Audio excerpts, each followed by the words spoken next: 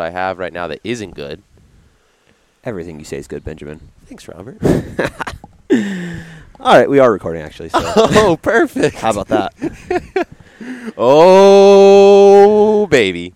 Do we have an episode today? Well, I've missed doing this. It feels right. When I'm back, when I'm in a chair, when I have this headset on, it just feels right. I'm just ready to go. I'm ready to talk. I need to share these opinions with you, Robert. And you know the best part about this episode is that we have our matching Freestyle Boys coffee mugs. Oh, hell yeah.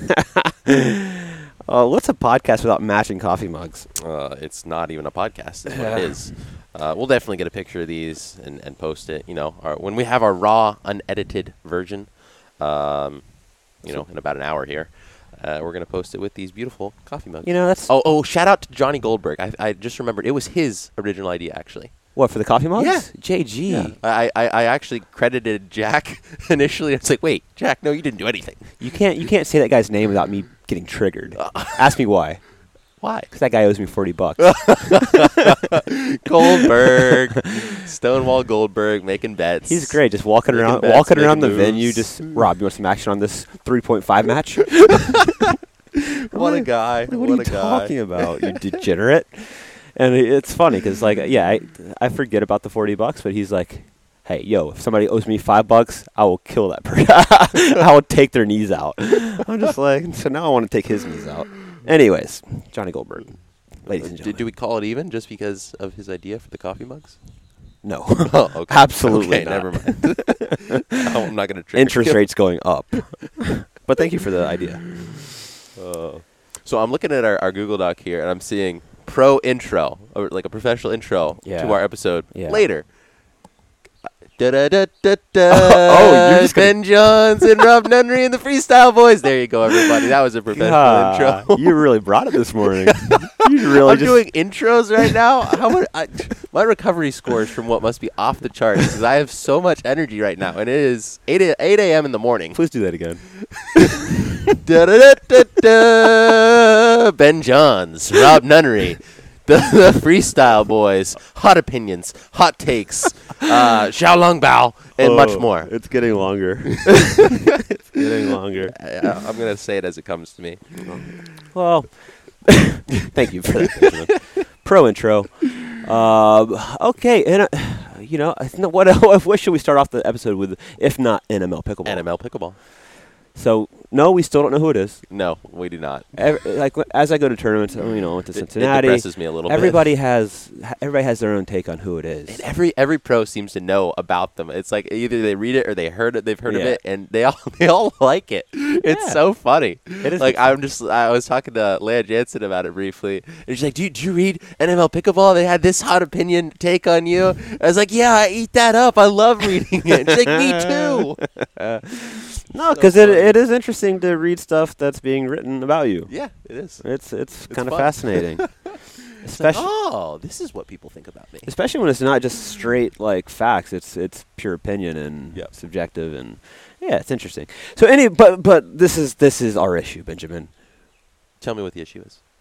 We basically threw out the suggestion that we threw the gauntlet down. We threw the gauntlet down. We said, look, if you're going to have hot takes, awesome. The sport does need that. We need hot takes, analysis, opinion pieces. But you need to be able to stand behind that. With an identity. With identity. It makes you more credible. Yeah, and sure, people are talking about, who is it? So, there's that aspect. Mystique. There's that aspect of mystique and kind of growing the whatever of it. But I don't admire it as much. I don't admire it as much either. Don't you want to be admired by the Freestyle Boys? By the Freestyle Boys or the Pickleball world? No, just the Freestyle Boys. Okay, yeah, just us. Our opinion is the only one that matters, NML, okay? We will admire you. But I felt like we said that last episode, and they kind of replied-ish and addressed it, but didn't. That was a non-reply. Exactly. That was a non-reply. It was a politician's reply. Yeah. They replied about being anonymous or something, but they didn't actually address our complaint / question a little. They didn't really. It was it. wildly fluffy for them. Exactly. Like they have opinions, they have hot takes, and then they're crystal clear with them. And then they fluff around. And this one was just a fluffy beast. Fluffy beast. That's what Hannah calls. That's what Hannah calls my dog. It's like, you're the father of a fluffy beast. Side note to the fluffiness, they wrote a lot of good stuff about Atlanta. Obviously, they do their live blog, which I like, and they had their takeaways after the tournament, which were pretty cool. I like reading the takeaways. I think more, news pieces should be done on takeaways about tournaments. They did it for the U.S. Open. They did it for Atlanta. I thought they were both pretty well written and good Agreed. stuff. Agree. I'm just pulling up some of the stuff about their article on their non-response. Mm-hmm. If you want the actual hot takes, Ben and Rob and Ben, they're in these text chains on these road trips. It was just all blah, blah, blah, blah, blah. We're going to keep doing hot takes, and we like pardon my take. It was just, they didn't address actually why they're choosing to do it anonymously other than the fact that they think they like that. Okay. The pickleball world does not care. Fact. Stake your claim as... I like steak. Steak, yeah. Like eating? Yeah. Yeah.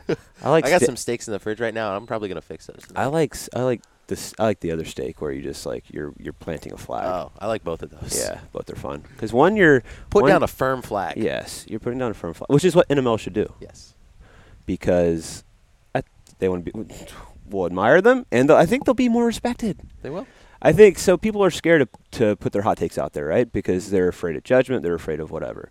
Especially when you're talking about, people that are playing pickleball as professional athletes. It's hard to straight up disrespect somebody, which is perfectly reasonable sometimes, but it's hard to do that and actually be, and then see a these real people, person. And then see these people at tournaments and like, oh, hey. Yeah, I just awkward. said your backhand's flawed in my blog. Oh, and I've said a lot worse.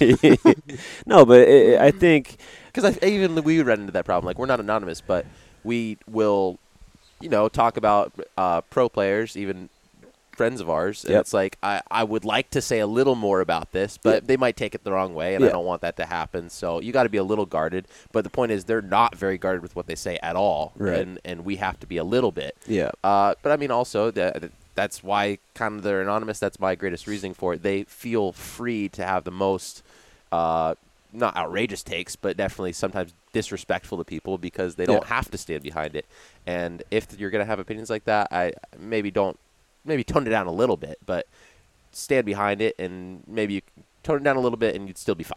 Well, here's my thing. I think the only... Or don't tone it down. I say don't. I say don't tone it down. I think the only reason that you don't identify yourself is that you have a stake in the pickleball world. There's some stake in it. Because I think they said that they're just a couple pickleball lovers from wherever that took road trips, maybe played some age skill tournaments, whatever, and they just really fell in love with pro pickleball.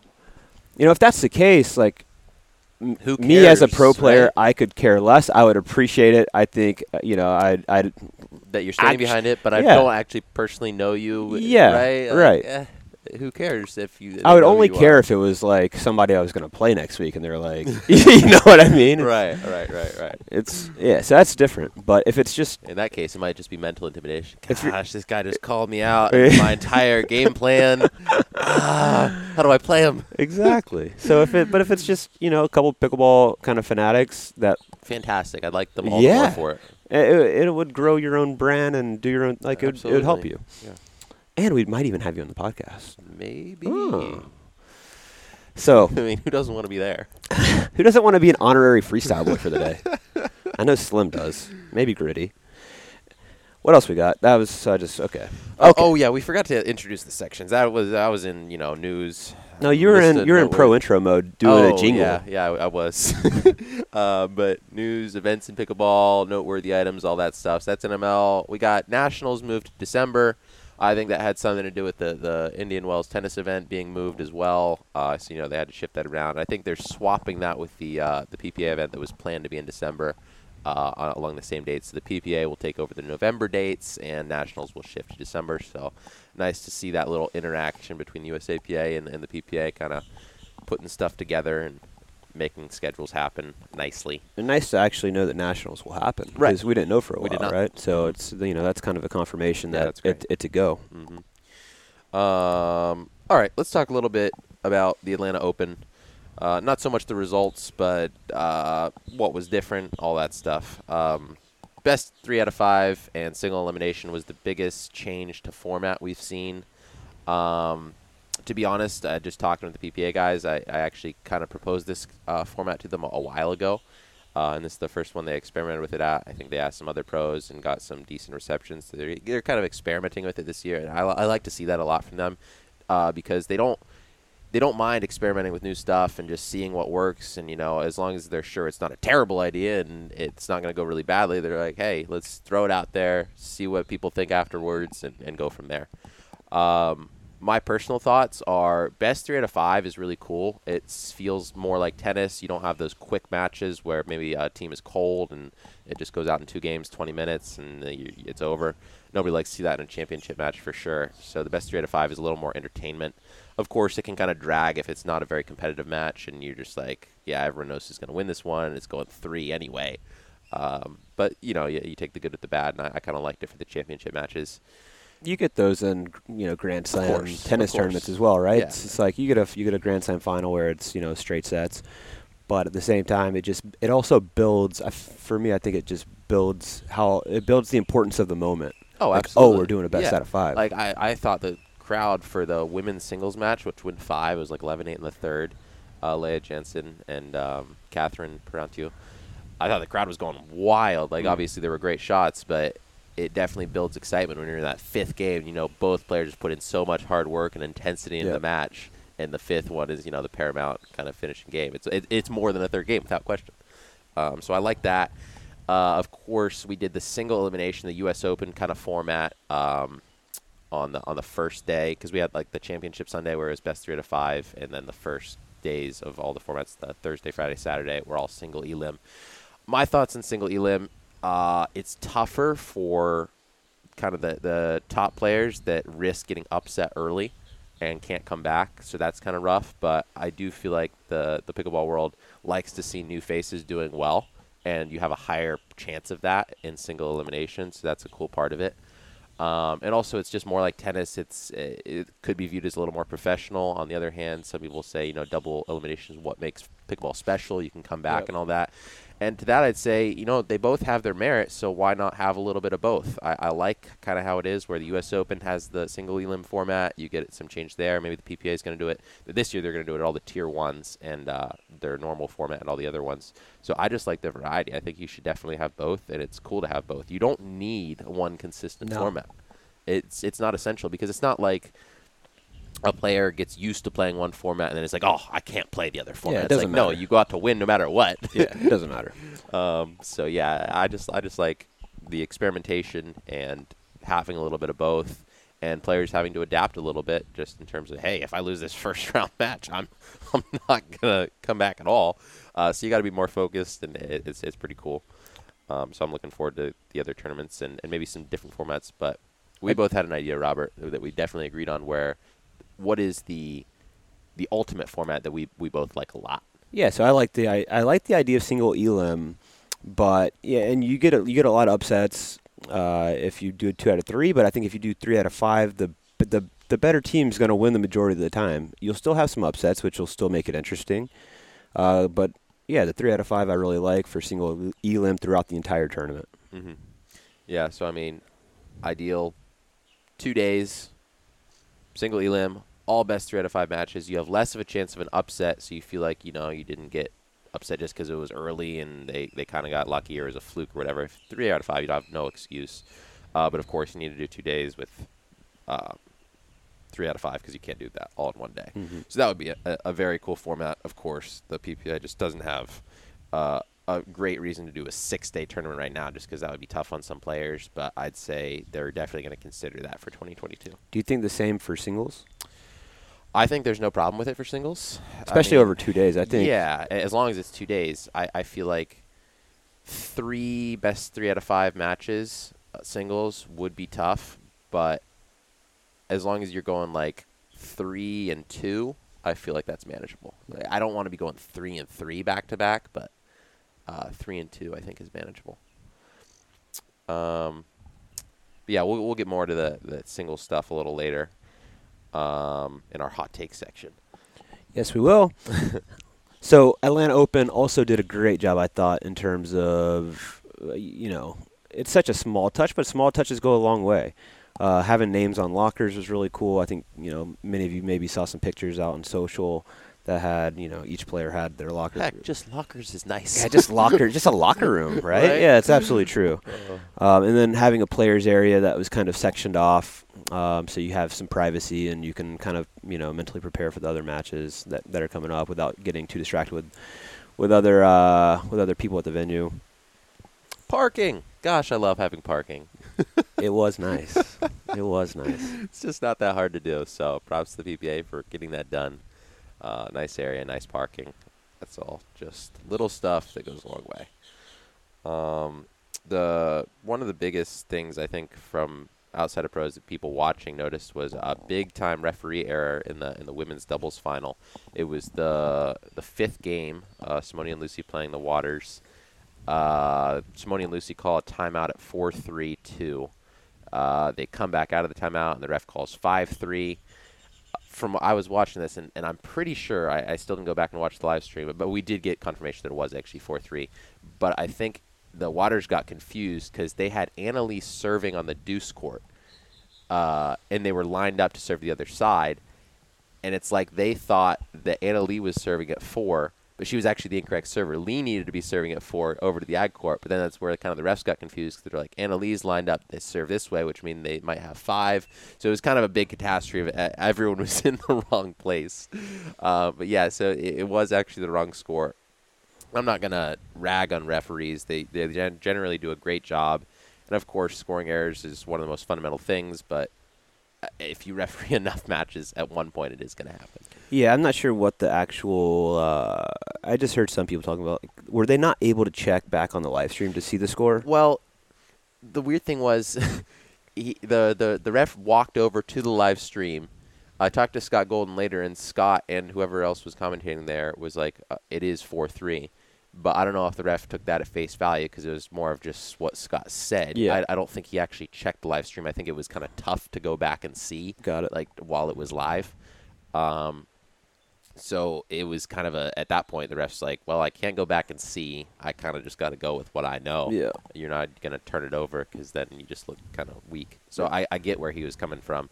Obviously, nobody likes to see the wrong decision happen, but it did. And that just takes us to, should you be able to go back and look at calls like that? In my opinion, it should never be used for like a line call challenge. Right. That's kind of ridiculous just because you can't it's really still see grainy stuff and still not it's just accurate, not good enough, not close. But for stuff like scoring, which obviously very rarely happens, it should be an option just because you have the video right there. Why would you not use it? Yeah, it's a finals match. You want to get it right. Yeah. So, regardless, they pulled it out, even though they kind of lost the point there. Mm-hmm. Technically, they came back and they won. So props to Lucy and Simone. And yeah, again, refs have a thankless job, right? So they do. It's really tough. You can't rag on Thank the you, refs. referees. Yeah, you guys are doing great. I know they stayed out till like 12:30 a.m. to finish amateur matches on Saturday night. And these are like, the certified best refs we have, and they're staying until 12:30, and then they're up the next day for 8 a.m. Like, they have it tougher than the players do a lot of the time. So they do a great job, honestly. And, if you don't thank them already, you definitely should. Yeah. It's tough. So next kind of tournament with this PPA format, the Tier 1 PPA format, will be the Takea Showcase in Newport Beach in August. So they're doing it for all their Tier 1s this year. So that'll be Atlanta, the one in August in Newport, the one in Las Vegas in October, and the one in Phoenix in November now, the one that was in December. So we'll have 3 more of that format going forward. Nice. And I guess we'll get to this a little bit later, but this is just kind of off the top of my head. I was just thinking about how many, thinking about the singles format, and if it was broken into two days, I was just thinking, more people would probably be inclined to play. I know I'd be inclined to play more if it was broken into 2 days. Yeah, because especially when singles is first, everyone's factoring it into, hey, I'm probably not gonna, medal in this event, but my body's gonna take a beating. Yeah. And then I'm gonna play doubles the next day. Yeah, it's not quite worth it. Yeah. So 2 days makes a lot more sense because if you lose on that first day, you got a whole recovery day. Fantastic. Yeah. But the issue that I was thinking about is, there are already how many people in that singles draw? 44 in Atlanta? Yes, yeah, so 44 guys in the singles draw, which is, that's a pretty large singles draw. And at the same time, I don't know if I want to have to battle through that many matches to also play that long. And if it's broken into 2 days, you'll probably have even more than 44 because they're more inclined to play. Correct. You'll get some of the top doubles guys that are like, yeah, sure, let's, I'll give it a go. It's over 2 days. I'll have a whack at it. Yeah, I'll have a whack at it. I'll go see if I can light some forehands up. Who doesn't love to drive a couple forehands and just see what happens? It's fun. It is fun. But at the same time, that draw would be even bigger, and I don't know if we necessarily need bigger draws at these pro events. I feel like it would start to look more professional, though, if you get that 2-day format, you get more entrants, and once you have that kind of a firmer number of entrants where you consistently get those larger draws, you can start doing qualifications and all that. So quantity is definitely something you want. You just got to know how to manage it. Yeah. Qualies. I think there should be I think qualies should be a thing that's starting to happen. Mm-hmm. Qualies. It looks a lot more professional. People outside of the sport are very confused when you're like, oh, yeah, you can just sign up for the pro division. Like, huh? Yeah, you don't have to qualify. Yeah. Yeah, there should be qualies, and then you can limit these draw sizes just the same way like, ATP Grand Slam tournaments do it. And then it's a bit more prestigious, too, for that main draw. Yep. You have people that have worked. It's an accomplishment to qualify. Yeah, you've worked your way to get there, and then the draws are also more manageable for the pros that are playing all of them. They know they're not going to have to play 10 matches. Yeah, and I mean, a simple way, I think, for the PBA to incorporate this, because you don't really want, like, a whole, like, the national system where you got these regional qualifiers or whatever. Nobody even knows how those work. They're very confusing. You're not even playing for money. You're playing for qualifications. It's like it's just a mess. I think an easy way for the PPA to do it would be just they have their tier system already. Obviously, we saw this Tier 1 had 44 entrants in the singles. It's getting pretty large. So you should make your Tier 3s, for instance. They have Tier 1, Tier 2, and Tier 3 for this year.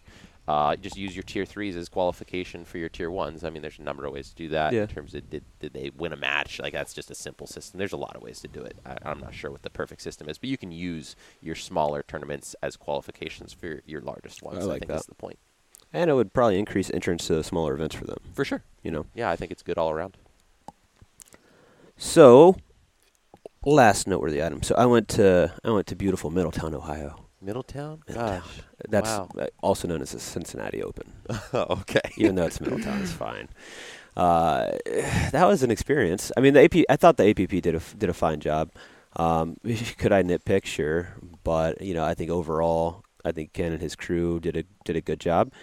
There's a lot of things they couldn't control. Like I went to Middletown, and I was like, car rentals are like outrageous. Apparently, there's some car rental shortage because like when the pandemic happened last year, a lot of the rental car companies sold a lot of their inventory just to kind of stay afloat. And now it feels like there's a shortage in every city I'm going to. So I'm like, I don't want to rent a rental car for 4 days for $500. I'm just gonna, I'll take a $50 Uber from the airport, and then I'll just Uber around $5-6 at a time when I get to Middletown. And it turns out there's one Uber driver, Lyft driver in Middletown. This lady. There's one. This lady named Kelly who I met.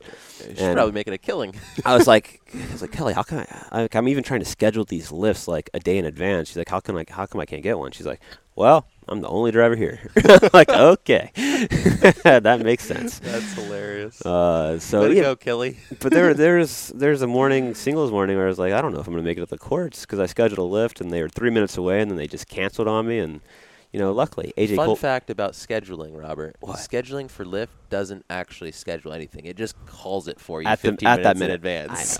I know. But the scheduling to the airport on the way out did work. So hey, maybe there's something to it. I'm holding on to belief.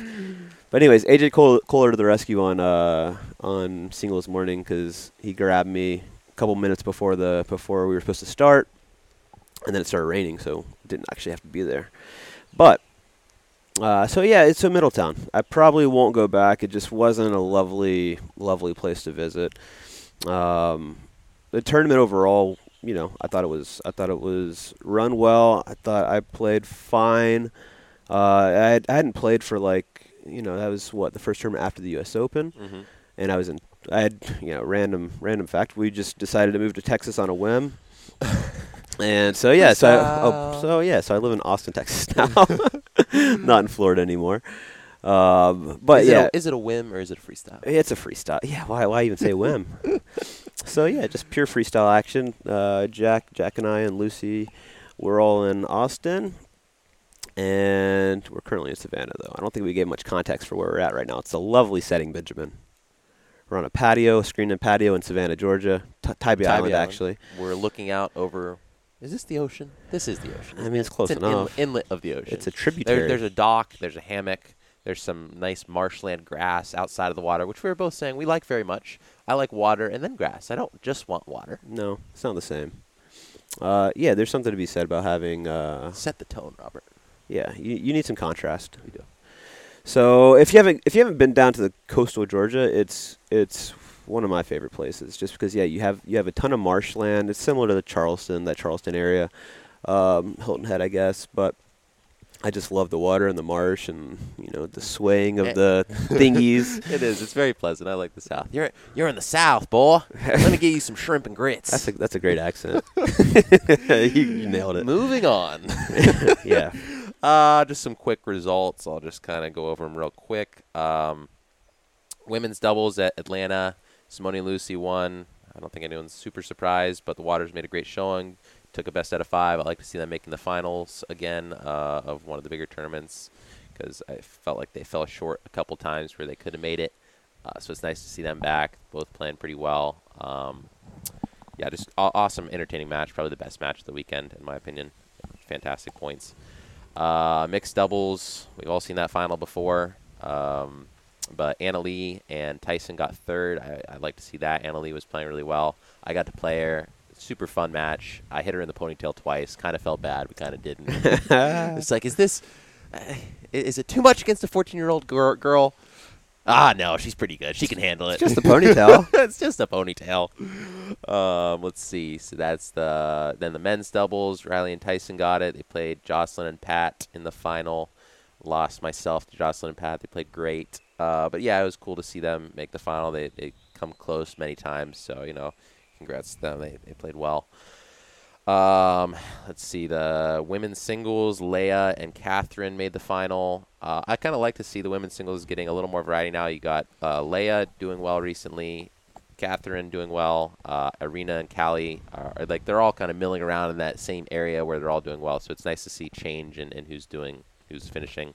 Annalee's getting some W's too. And Annalee, yeah. So you got 5 right there that are all kind of ish around the same area, with a slight edge to some. And then Simone, of course, is super good when she's feeling healthy. I know she wasn't moving at her best on singles day, hence the withdrawal.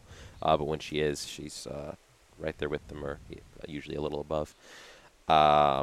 Men's singles, kind of the classic top 4 now. Myself, Tyson, Jay, and Zane. Jay and Zane have been going back and forth a little bit, as have Tyson and Zane, so it's cool to see that little mix. But yeah, it's the kind of the classic top 4. I think that's all that's surprising. Oh, yourself, Robert, you got 4th. That wasn't bad. It wasn't bad. I wasn't very happy with it, but yeah, it's kind of what I expected from you. Yeah. Well, you expected the 4th, or you expected me not to be happy about it? Both.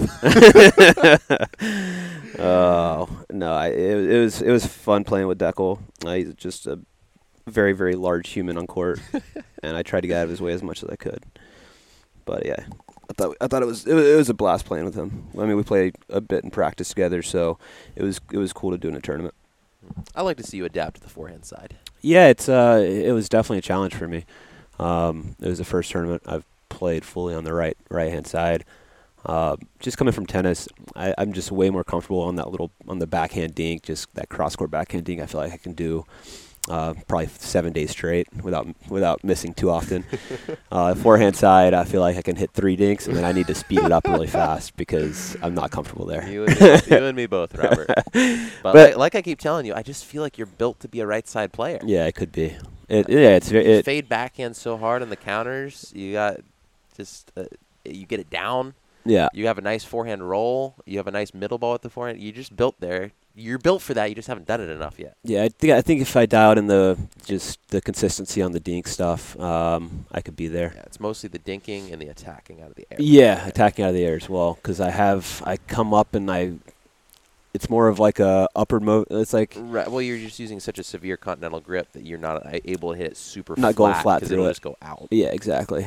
So. But yeah, just a couple things, and I think I could be right there. There's a lack of very good right side players, so it's a valuable commodity. It's interesting now how you see that trend. That you have players that usually play a specific side now, and honestly, I feel like you have more left side players than right side players. Absolutely. And as a really good right side player, the best left side players, which are like the most dominant players, look for you, right? Yeah. And you're more valuable. So it is actually valuable to specialize as a right side player. Yeah. Yeah, I think that's all for results. Upcoming, what APPs you got, Robert? Upcoming? Oh, Benjamin, my schedule for the next month is pretty intense. I've got Indianapolis next weekend, and I'm playing. Who am I playing with? I'm playing with Stone, which will be fun. And then you're my pick to win it. And then I've got Michelle, I believe, for mixed, and then we go to LA Open, La Habra. La Habra. So not actually LA, La Habra. Okay. Yeah, it's. I love how they just call it the major city nearby. Typical APP fashion. And then from LA Open, we go to the SoCal Classic. To be fair, we did call the last term of the Atlanta Open, and it was in Peachtree Corners. So. Yes, but Atlanta's just so big. Okay. Yeah. Fair. Like, growing up in Atlanta, like even if you live, like I grew up in Conyers, but I would say it would be Atlanta for anybody. For anybody even not in the Atlanta area, if I was talking to somebody in South Georgia, it's like, yeah, I'm from Atlanta. So anyway, LA Open, and then I've got the SoCal Classic in Encinitas at Bobby Riggs. Gosh, and then we finish. Then we got PPA San Clemente. Then we got San Clemente. Weekend. So you got a tournament every week in June. Yeah, it's pretty intense. I only have one. Gosh, I'm just gonna be watching you play. Yeah, just. Like I said in Middletown, if I'm on court and you see me struggling, just shoot me that text. I got my phone on the court. I'm going to do that now because I was watching you play singles. It's like, gosh, I just want to say something right now. He's doing the wrong thing, but he's not going to check his phone on court, so it's too late now. Absolutely. And little did I know his phone was on court, and he would have checked it. I'm just waiting for somebody to just text me like, what to do? Please stop doing this. Do this instead. But actually, I had fun in singles in Middletown. Is it illegal to coach on court via phone? If you get caught. I have no idea. I mean, I guess it's still legal during timeouts. So it should be fine. Yeah. Just Googling how to win singles matches. Googling it. How to win singles. Oh, gosh. Random funny story from yesterday. I was staying at a little inn, and I was just sitting by the pool, and this lady comes out, and she's like, yeah, I tend the computer at the desk. You're the only young person here, and we're having a major problem with my computer. The screen turns sideways. Do you have any idea how to fix that? I was like, well, no, ma'am, not off the top of my head, but I probably could. And she's like, oh, can you come help me? I was like, yeah, sure. It took exactly one Google search to figure out that Control-Alt-Up turned it back normal. Google's amazing. Google's amazing, guys. The best tech support there is. All right, so freestyle. Oh, well, before we on the note of freestyle, we just had a lot of firsts yesterday, didn't we? We did. I'd like to go. Tell me what we did. I'd like to go through that list. Yeah, what did we do? Well, the first one that comes to mind, we ate crawfish for the first time. I had never had crawfish. It was always very intimidating to me.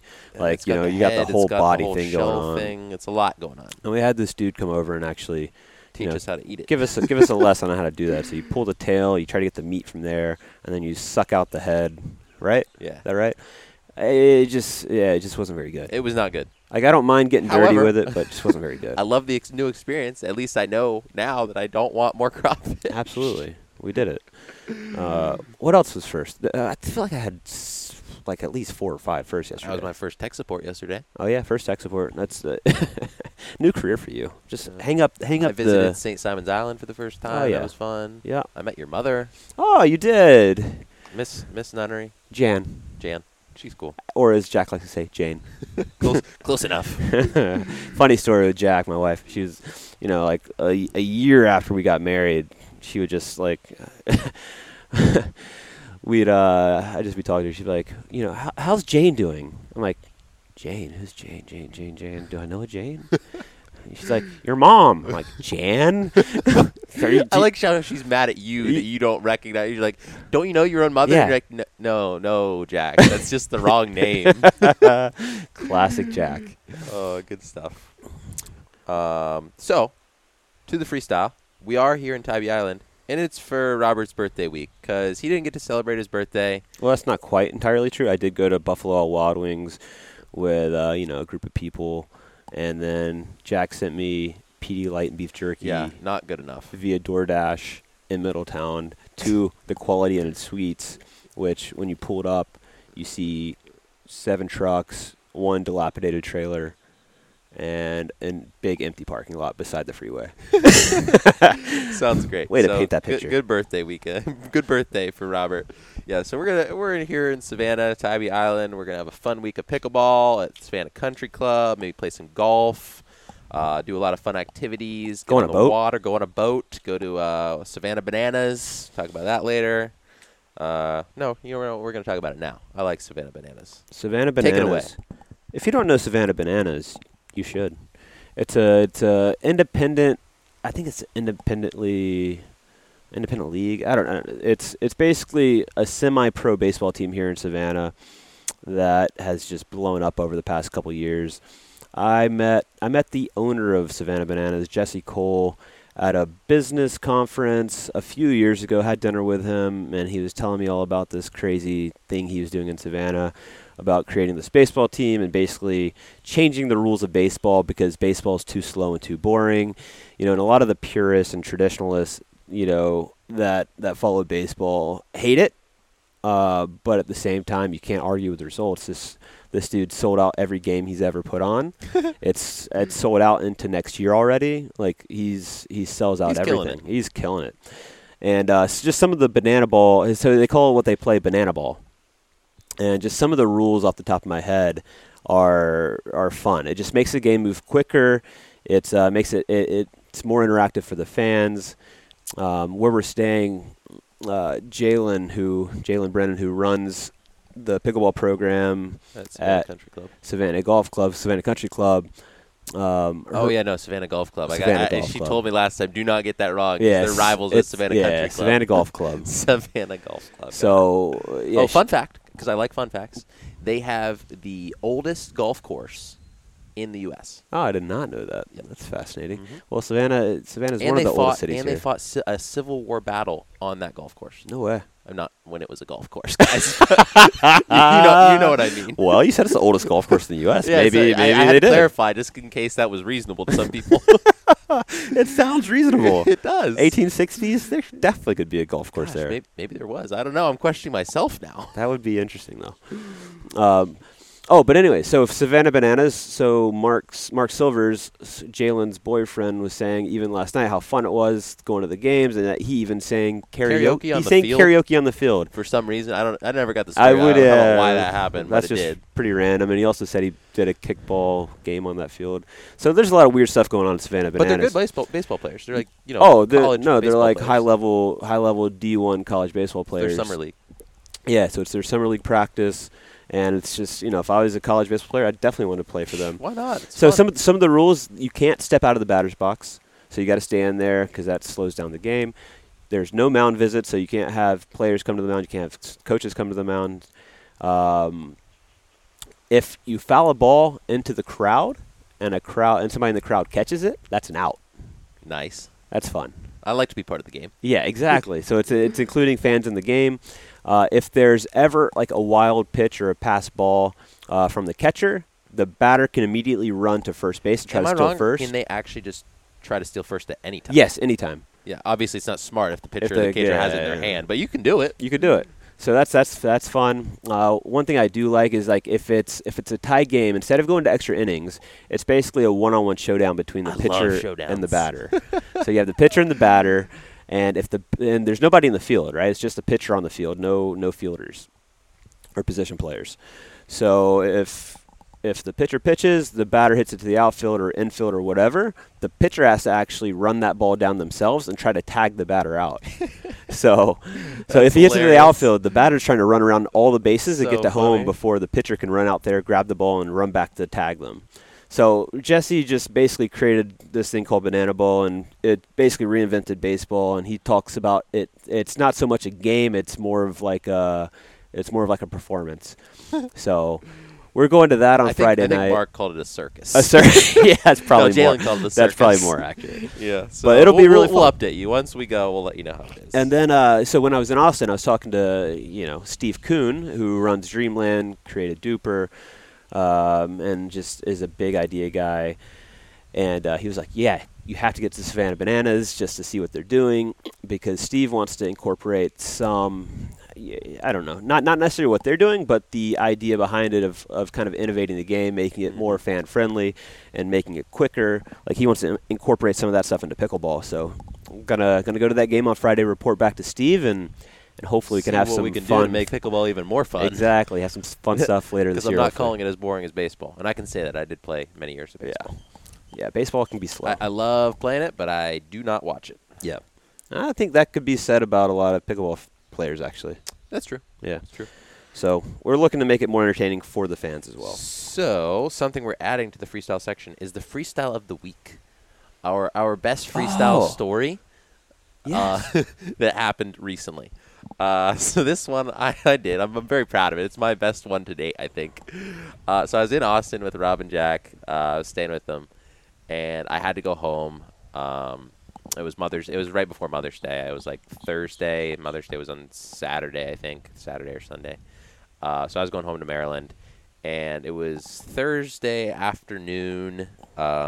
Jack's driving me to the airport, and we're about 5 minutes from the airport for her to drop me off for my flight. And I said to Jack, I was like, I don't want to go. I don't want to get on this flight. And she's like, we're there. I was like, Jack, I just canceled my flight. Let's go to Austin. Let's go to Austin downtown and have a fun day / night. And she got so excited. She just about jumped out of her seat because that's her favorite thing in the world, freestyle decisions. And I did cancel it, and I didn't get my next. I needed to leave the next day. Like, I actually had to, or else my mother would have been very mad with me, which we can't have. Nope. So I did end up getting a flight for the next day, but that didn't happen until the next day. So we basically walked around downtown from 4 o'clock in the afternoon till 3 a.m. in the morning. Robert joined us at one point. There was a wonderful steak dinner. There was wine and margaritas around downtown. I heard some speakeasies. There were some speakeasies. We went to Here Nor There, which is the best name of a speakeasy I've ever heard. A lot of interesting things happened that night. But what I really want to emphasize is I don't really believe in good karma or whatever. There's something like whatever. It doesn't matter. But a lot of things just happened to fall into place that night. I got codes to doors for speakeasies. There were just nice people. There was a homeless guy that did a rap about freestyle because I was wearing a shirt that said freestyle. It was just a splendid night because of the freestyle decision. That wouldn't have happened if I didn't. And you know what? I'm going to remember that night for a long time. Whereas if I show up one day later to home, I'm not. Yeah, I don't care. I'm never going to remember that. You get on that flight, it's just another flight. Exactly. It's just another day. But I was happy. Yeah. The whole flight. The next day when I got on, I was like, gosh, what a night last night. And that's why you freestyle. That's why you freestyle. So my freestyle of the week, and moving forward, we'd also like you to send in your freestyle of the week. Maybe you'll get and we will highlight you. Showcased. Oh, yes. I might actually share every freestyle of the week. Just because everyone that gets sent in, because it's just so fun. It is. Freestyling is fun. So my freestyle of the week is actually not by me. It's by Jack. And this is this is a pretty good freestyle. This might be her best freestyle. I'm not sure. But I was supposed to fly to Austin for a Duper commercial shoot, and I was just planning. I even the day before I bought a round trip ticket, fly to Austin, fly back to Fort Myers, and that was that. But at the same time, I was like, you know what, Jack? What if we just left this apartment and didn't come back until like our lease is over at the end of July?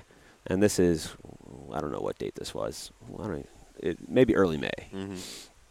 And it was like right when I came, right? Yeah. So yeah. Week so Mother's Day.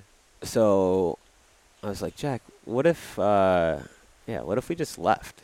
And she goes, yeah, I think I'm gonna leave today. I was like, what do you mean? She's like, yeah, I'm just gonna get Lucy and throw some stuff in the car. I'm just gonna start driving. And I was like, to Austin? 19 hours. She's like, yeah. she's like, just find me a place to stay, and I'll just stay there, and then I'll just keep driving, and I'll just meet you in Austin, and we can just live in Austin now. I'm like, all right. Who does that? And then, so that afternoon, she she packs some of her stuff. She throws stuff in the car, gets Lucy in the car. What you got to realize is this is like a 3-hour move decision. It's like she decides, she throws stuff in the car, throws the dog in the car, and just leaves. To move across the country. How do you do that? So I walk her out to the car right before she's leaving. I'm like, okay, drive to, get to Tallahassee tonight. That's a solid 6 hours, and you just slowly make your way to Austin. And so I'm saying goodbye to her while she's sitting in the car, kiss her goodbye, and she goes, you know what? If you would have told me this morning that I'd be moving, I wouldn't have believed you. I'm like, you don't say. So that's our freestyle of the week. That's Jack's. She killed it. That's fantastic. That's very good. I think it's going to be hard to top those two for a while. Just moving on a whim. Yeah, but you know what? Every freestyle decision is an important decision. So don't minimize your freestyle decision. You sent it to us anyway. Yes. The legend of Chet Subaru. Oh, we're already on Chet? Who is Chet Subaru? Oh. Is he famous? Chet Subaru. I don't even know where to start with this guy. I've met him several times. My favorite line that he's ever used, we were sitting at dinner with Chet Subaru, and the waitress comes over, trying to refill his water, because I don't think Chet's had a drink for 13 years because of an incident that happened in Las Vegas on the Strip at Caesar's Palace, I think the 14th floor. And so the waitress comes over, refills his water, and Chet just goes, "Ma'am, have you ever met anyone famous?" She goes, "Well, no, I haven't." He goes, "Well, would you like to?" That's fantastic. And then proceeds to sign her arm with a black Sharpie. So good. And the best part about that dinner is I think everybody woke up the next day. So we were at a dinner with Chet Subaru. He was, I don't know if he was actually invited, but he showed up. And the next morning, everybody woke up just with Chet somewhere on their body. He just signed. Like I know Adam Stone woke up the next morning. He's like, "Why do I have Chet on my arm as well as my belly?" So Chet just went into autograph mode, and just. Where do I sign? Yeah, where do I sign? So Chet Subaru. I think we might even do a Chet of the week, and have a new Chet story each week. Because I think if we tried to go into every Chet Subaru moment right now, the podcast would be renamed to Freestyle with Chet. Sounds like a good name to me. Actually, I would like to have Chet on the podcast at some point. That's what I was going to say. Yeah. He'll be here. We'll get there. Don't you worry. We'll get there. All right, guys. Hot takes of the week. So back to the PPA, Atlanta. Let's talk about singles again. There were 44 entries in the guys' singles. The total payout was $4,600 across the first 4 finishers.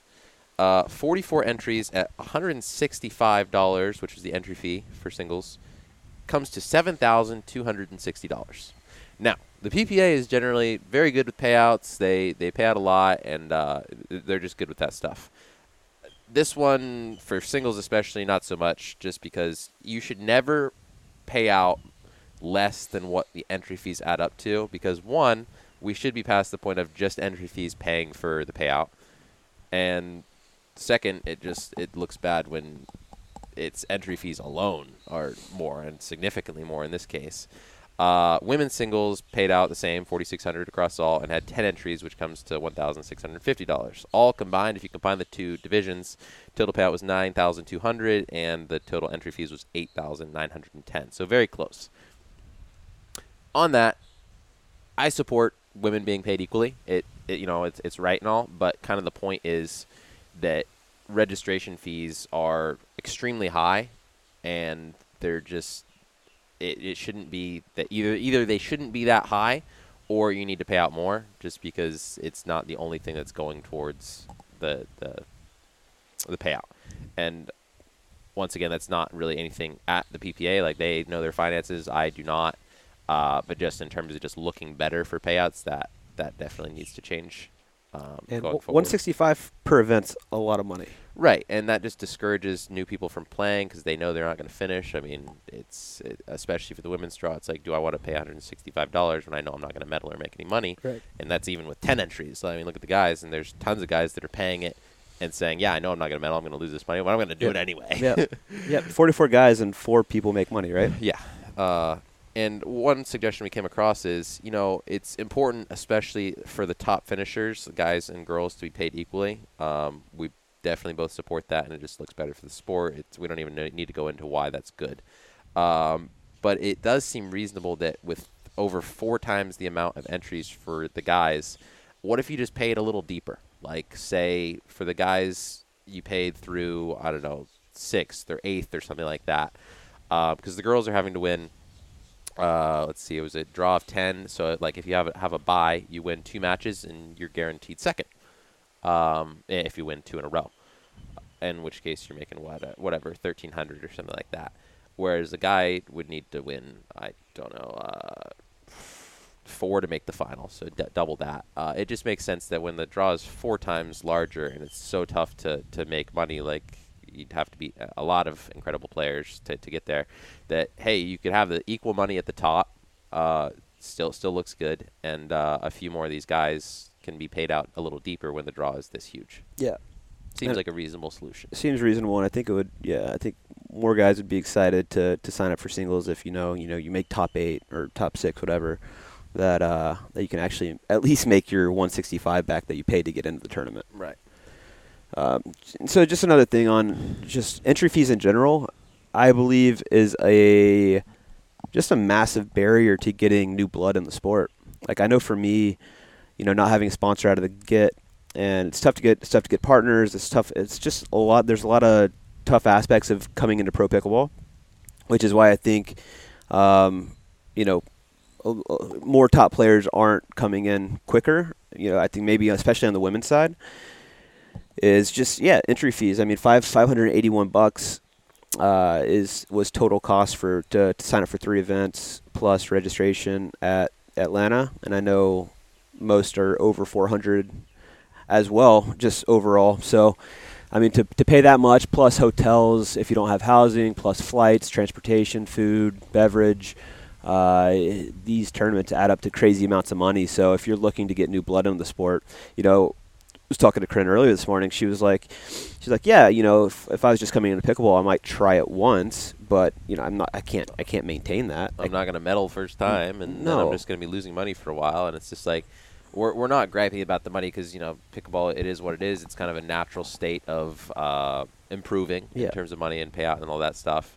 But there's definitely some ways to make it easier on new people. Like, we have it. Well, I have it pretty easy now. Yeah. But new players coming in obviously do not. The high entry fees, the low number of payouts, not in terms of just the top, but not going very deep with comparatively high draws. It's just very difficult, especially at first. Is kind of the point. So. Same thing could be said a little bit about doubles, but it's usually a little better there. So just kind of wanted to address that with the singles. Very high entry fees, doesn't pay out very, very deep or even very high in the first place. Equal with women, 4 times the draw size. Maybe you could pay out a little deeper in the guy's draw. There's a number of ways to think about solutions. But, just the summary is high entry fees, big draws, not paying out very deep. Yep. And for appearance sake, it should always be that any draw is more than the entry fees. Even if it's a little bit, even if it's $1 over, make it more than what the entry fees. $4,600 paid out in singles to $7,260 in entry fees. Entry fees, crazy. Yeah. Next topic on hot takes: chasing checks, and I added this one because one thing I have to say, you can gripe some about the APP, whatever, about it, not being in Cincinnati, it's in Middletown, whatever, but I've never had to chase down a check from APP. If I place, I get a check, and that's very nice because I don't think in a professional event you should have to chase down checks. Mm-hmm. PPA, I can't say the same, and maybe it's because I don't earn checks as much as PPA, but I haven't been paid for. I also haven't chased it down, but I just out of principle because I don't want to have to chase down checks.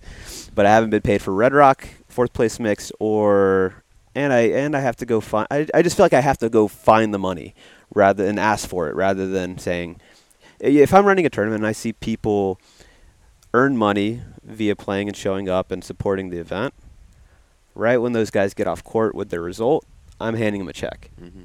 It's just, I think, the way you should do. Absolutely. Should do business and run a tournament. Mm-hmm.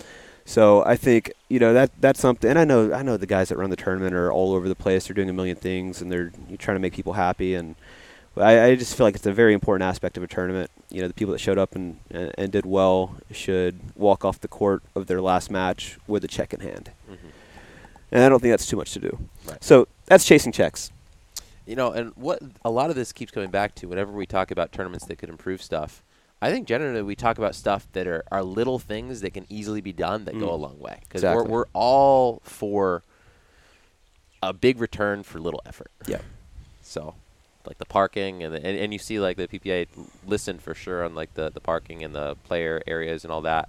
So the easy stuff to do that goes a long way is very important. Yeah, it's water on court, Basic it's seats, basic stuff. So we already talked a little bit about Barrier to Pro Pickleball. That was on there. Do I need to educate people about grapefruit? Light them up, Benjamin. Okay. Well, let me talk about how I eat grapefruit, and then you can go into why that's stupid and Sure. why your way is better. Sure.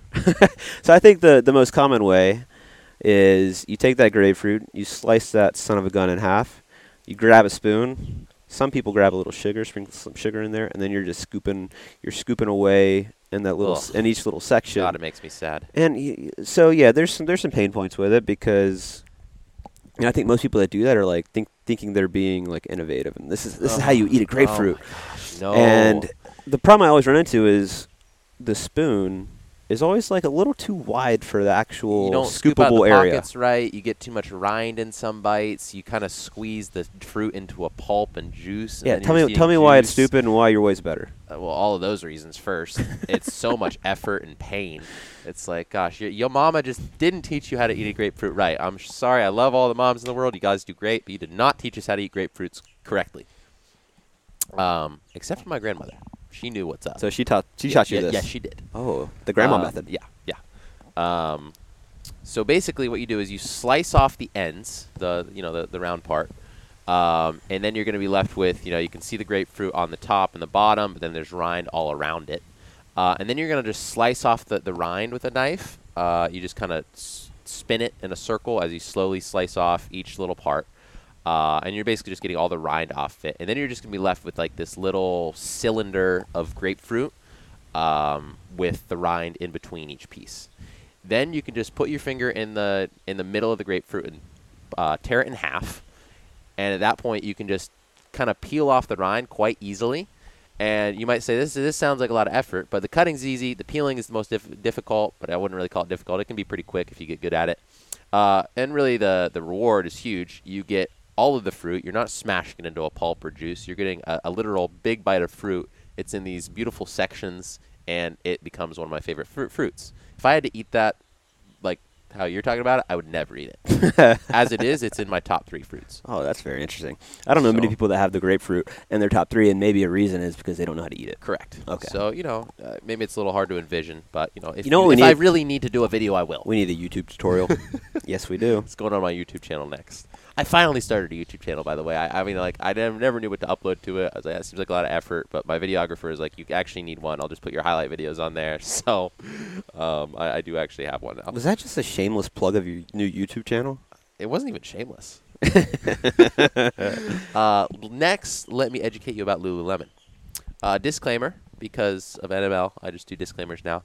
I am not sponsored by Thanks, Lululemon. NML. I am not an ambassador for Lululemon. I pay for their clothes just like everybody does. And I absolutely love their clothes. I play with them in athletics. I wear them casually. They are the best clothes in pretty much any setting because they have everything. They're soft. They're stretchy. They look nice. There's just not enough to be said. It's kind of like vanilla bean ice cream. It's classy. It's elegant. It's beautiful. The only thing that can't be said is that it's cheap. They stand the test of time. They do. Lulu so and high vanilla quality. bean ice cream. So high quality. There's a reason they're still staples. It's lovely. If you haven't tried Lululemon yet, you should. Can I talk about Lulu real quick? Yeah, of course. So, I like very little things. Just generally speaking, I don't like having a lot of stuff. It's the way Jack and I are able to move kind of between places so easily. We're not tied down to a lot of material things. And I'm always trying to even clean up the little stuff that I do have. So I was part of a few different subscription box men's clothes things, and I would get random stuff. I didn't usually always like them because I didn't know what was coming, and so I stopped that. I basically took all the stuff that I had gotten from them, and basically all my clothes in general, other than underwear and socks, threw them all away. Well, didn't throw them away. Just put them in garbage bags that are still in storage right now. I'll probably donate those. And then I was just like, you know what? I just want like a core staple of casual wear that I can always wear. I just need to rotate through maybe 3 or 4 shirts, a few pairs of shorts, a couple pairs of pants, joggers, and that's all I'm going to own in terms of casual clothes. So I said, Benjamin, go to town. I want clothes that are going to last. I want very soft clothes, and I want very casual clothes because I don't dress up for basically anything. And he said, I got you. And then I got maybe 12 items of clothes, and it's all I wear now. And it's all Lulu. And it's all soft, and it's all comfortable, and I will never go back. Nice. I think that summarizes well. Yeah. My favorite productivity book in this world, the one that has influenced my life the most, is The 4-Hour Workweek by Tim Ferriss. I'm not going to go on about it, but it's fantastic. It's the first book of its kind, and it really influences lifestyle a lot. It could be called the original freestyle book. That actually is, I didn't really think about that, but he 100% promotes freestyle. Time over money. People make money to try to get more time, and So I value money less. I value freedom and flexibility and time more. Be among the new millionaires. Yeah, the ones that do millionaire things, not have $1 million. Yeah, my favorite line is, "Don't be the old, fat, bald man with a red BMW convertible." You don't want to be that dude. You do not. Because you know what you're doing? Scares me. You're still driving to your job every day, and in 5 years you're still going to be driving to that job every day. Probably not liking it very much, but you'll be instead of a 3 Series BMW, you'll be in a 5 Series, and then you'll keep building your way up that ladder to where you think having a nicer car is going to make you happier, but it doesn't. Just not, unless it's a Tesla. Unless it's a Tesla. It always comes back to Tesla for Benjamin. What's Miracle Morning, Robert? Yeah, so I don't think I've even talked to you about Miracle Morning, but it was probably, when I started my business back in 2014, 2015, and before that I was in very much of a rut. I was jumping from job to job, didn't really know what I wanted to do with my life, but I knew I wanted to do more, and I knew I wanted to create my own thing, and I knew I wanted more. Basically, what I've always said is money's not super important to me, but I want to be able to spend time doing what I want with people that I love. Like, that's always been the most important thing to me. So one thing that got me out of that job-to-job rut where I was just trying to figure out what I want to do is Miracle Morning, written by a guy named Hal Elrod, who actually, randomly enough, I saw him at Dreamland before I left for Atlanta, or before I left for Cincinnati, and he was there with his family playing pickleball and listening to music. Wow. So I actually met him a few years ago at the same place I met Jesse Cole, the Savannah Fanatics guy, and Adam Franklin, all at the same business thing. But so he wrote Miracle Morning. It basically just gives you a framework for a morning routine that basically the promise is if you go through this every morning, it doesn't have to take longer than 30 to 45 minutes, and you'll feel like you've gotten more out of your day than people have. You'll have gotten more out of your day by like 9 a.m. than people will get out of their entire day in general. Mm-hmm. So you start the day just doing. I like efficiency a lot. Yeah. But you do a little meditation or prayer, whatever strikes you. You do a little journaling just to clear your head, kind of get the fog out. You do a little kind of visualization to kind of picture the person that you want to be or how you want your day to go. You do some affirmations, which is just, kind of repetitive sayings to yourself that build you up. You do exercise, so it could be something as simple as going on a walk outside or going for a jog. So basically it just gives you this morning framework to where you wake up, you do this first thing, and it just starts your day off right. And so I started doing that back in 2014, and I did it for quite a while, and it seems so silly, but like, I think small decisions every day compound over time more than trying to make a big change at once. So just doing this little thing every day just added up to a massive change in my life and led me to a more freestyle life. That's very nice. So, yeah. So Miracle Morning, Benjamin. Read it. All right. Okay, on to questions. Questions of the week. Questions. Croissants? Did somebody say croissants? Unless somebody tells me to stop doing that, I'm not going to. Yeah, just keep doing it. It makes you very happy. All right, so first one is, once again, from one of our top fans, Walter. In 5-0 level play, what is a good third shot strategy to employ? What is a reasonable ratio of drive to drop? And when driving a third shot, what is a good target? And is there a good way to alert your partner of your drive to initiate a shake and bake? Couple things. First of all, I never like to talk about ratios. I love ratios, but not in the third shot drive versus drop, because the ratio is just going to vary so widely on too many things to have a consistent ratio. And if you're following that ratio, you're going to fall into some bad habits because it's not always going to work. Reasons for driving, ball-wise, would be short and high, big like driving close. Slice with lots of spin deep is a good time to drive the third, drop the fifth. Just easier to drop that fifth one than that original third one. And then it's opponent dependent. How well do they handle a drive? It is score dependent. The tighter it is, the more often I'll drive, because when people are tight, they tend to miss counters more, and it gives me more margin for error than a drop does. And then it is partner dependent. If they're good at poaching, if they handle counters back well, obviously that's a good reason to drive, because you have that higher possibility of them making an error while you don't. And then, of course, the reverse is true as well. So those are all my reasons for driving. And if you're playing on a temp net. Very good, Robert. When driving the third shot, a good target for me, if it's tight, generally I'll go middle. A lot of the time I will either go at the person or at their right hip. I rarely go line unless they are stacking and I'm going down their backhand line with my forehand. Like there's some times when I would, but generally I'd recommend either middle or body because it's easiest. Alert your partner. A pretty easy one is if you feel like you're in a good position to where you're going to hit a good drive and they have a good opportunity to bake it, just say something like go as you're about to hit it, and it lets them know, and it even puts a little pressure on your opponent. Yeah, they know you're driving it, but it already kind of looks like you're driving it anyway, and then they get that pressure of knowing that your partner's coming over, and even though they know it's coming, it's a little more pressure, so I don't mind communicating that to your partner. Anything to add on that, Robert? I just think sometimes when the return's kind of short and high, I think the tendency is to really go up and whack the ball, whereas then you can hit a 60% drive rather than a 100% drive and be much more effective, and the ball will stay in the court. So you don't always need to just go balls to the wall on your drive. And agreed on the right hip. I think when I'm blocking and countering the most, when people are driving at me, most of my errors come off that right hip because I'm sitting backhand a little bit too often, and that's just a tough spot to handle, especially if they have a good drive. So if you have the ability to really try to aim, I think most people sit a little too far backhand, so right hip's a perfect spot to try to catch them.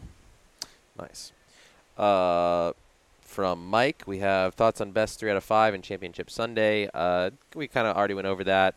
Just to summarize, I like Championship Sunday. It's cool. I like variety of formats. Best 3 out of 5 is more professional. I like it a lot. You just got to realize that the ultimate format, I think, would be doing all best 3 out of 5 matches over 2 days, because if you're doing all best out of 3 and it's single elim early, then you can get upsets, which I don't like quite as much. So I just like best 3 out of 5 in general, but you're going to need to do more days to accommodate for that. And then we have another question. This guy didn't give me a name, but you'll know your question, I guess. What is the effect of paddle dimensions, how it affects your game, specifically moving from a 16x8, which is pretty standard, to an elongated 17x7? So essentially, with a 17x7, it's pretty obvious that when it's that inch thinner, you're going to get more mishits just because you have less width the paddle to hit on. You're also going to get more mishits because the paddle head is more rectangular than square, so the closer the dimensions are, in terms of the paddle head width to length, not the total length, the paddle length, paddle head length, Generally the more solidity and bigger sweet spot you're going to have. So you're going to get more miss hits, not just because of that less inch of width, but just because it's not quite as solid. There's other things that control this too, of course, just like a longer handle will make the length of the head smaller, which will make it a little more solid. The material you use, the surface, the core, all that stuff. But that's just the dimension part of it. When it's longer, you're going to get more topspin and more power because it's just whippier. Your sweet spot's further away from your hand, so that's pretty natural. But it's also going to be a little more unwieldy at the net. I'm not talking really in terms of weight. I'm just saying that when something is further away from your hand, you're going to be able to maneuver it a little more slowly. So you're gonna get tangled up a little bit more. Same idea with like a longer handle. Whenever the sweet spot where you're trying to hit the ball is further away from you, you're gonna get more power and more topspin, but less wieldability. All right, Robert. Well done, Benjamin. I think that might be it for today. I also had a question of the week for. You had a question of the week for me, but I can't remember it. It's so okay. if it comes to me in the next 2 seconds. Nope. Okay, bye. Okay, bye.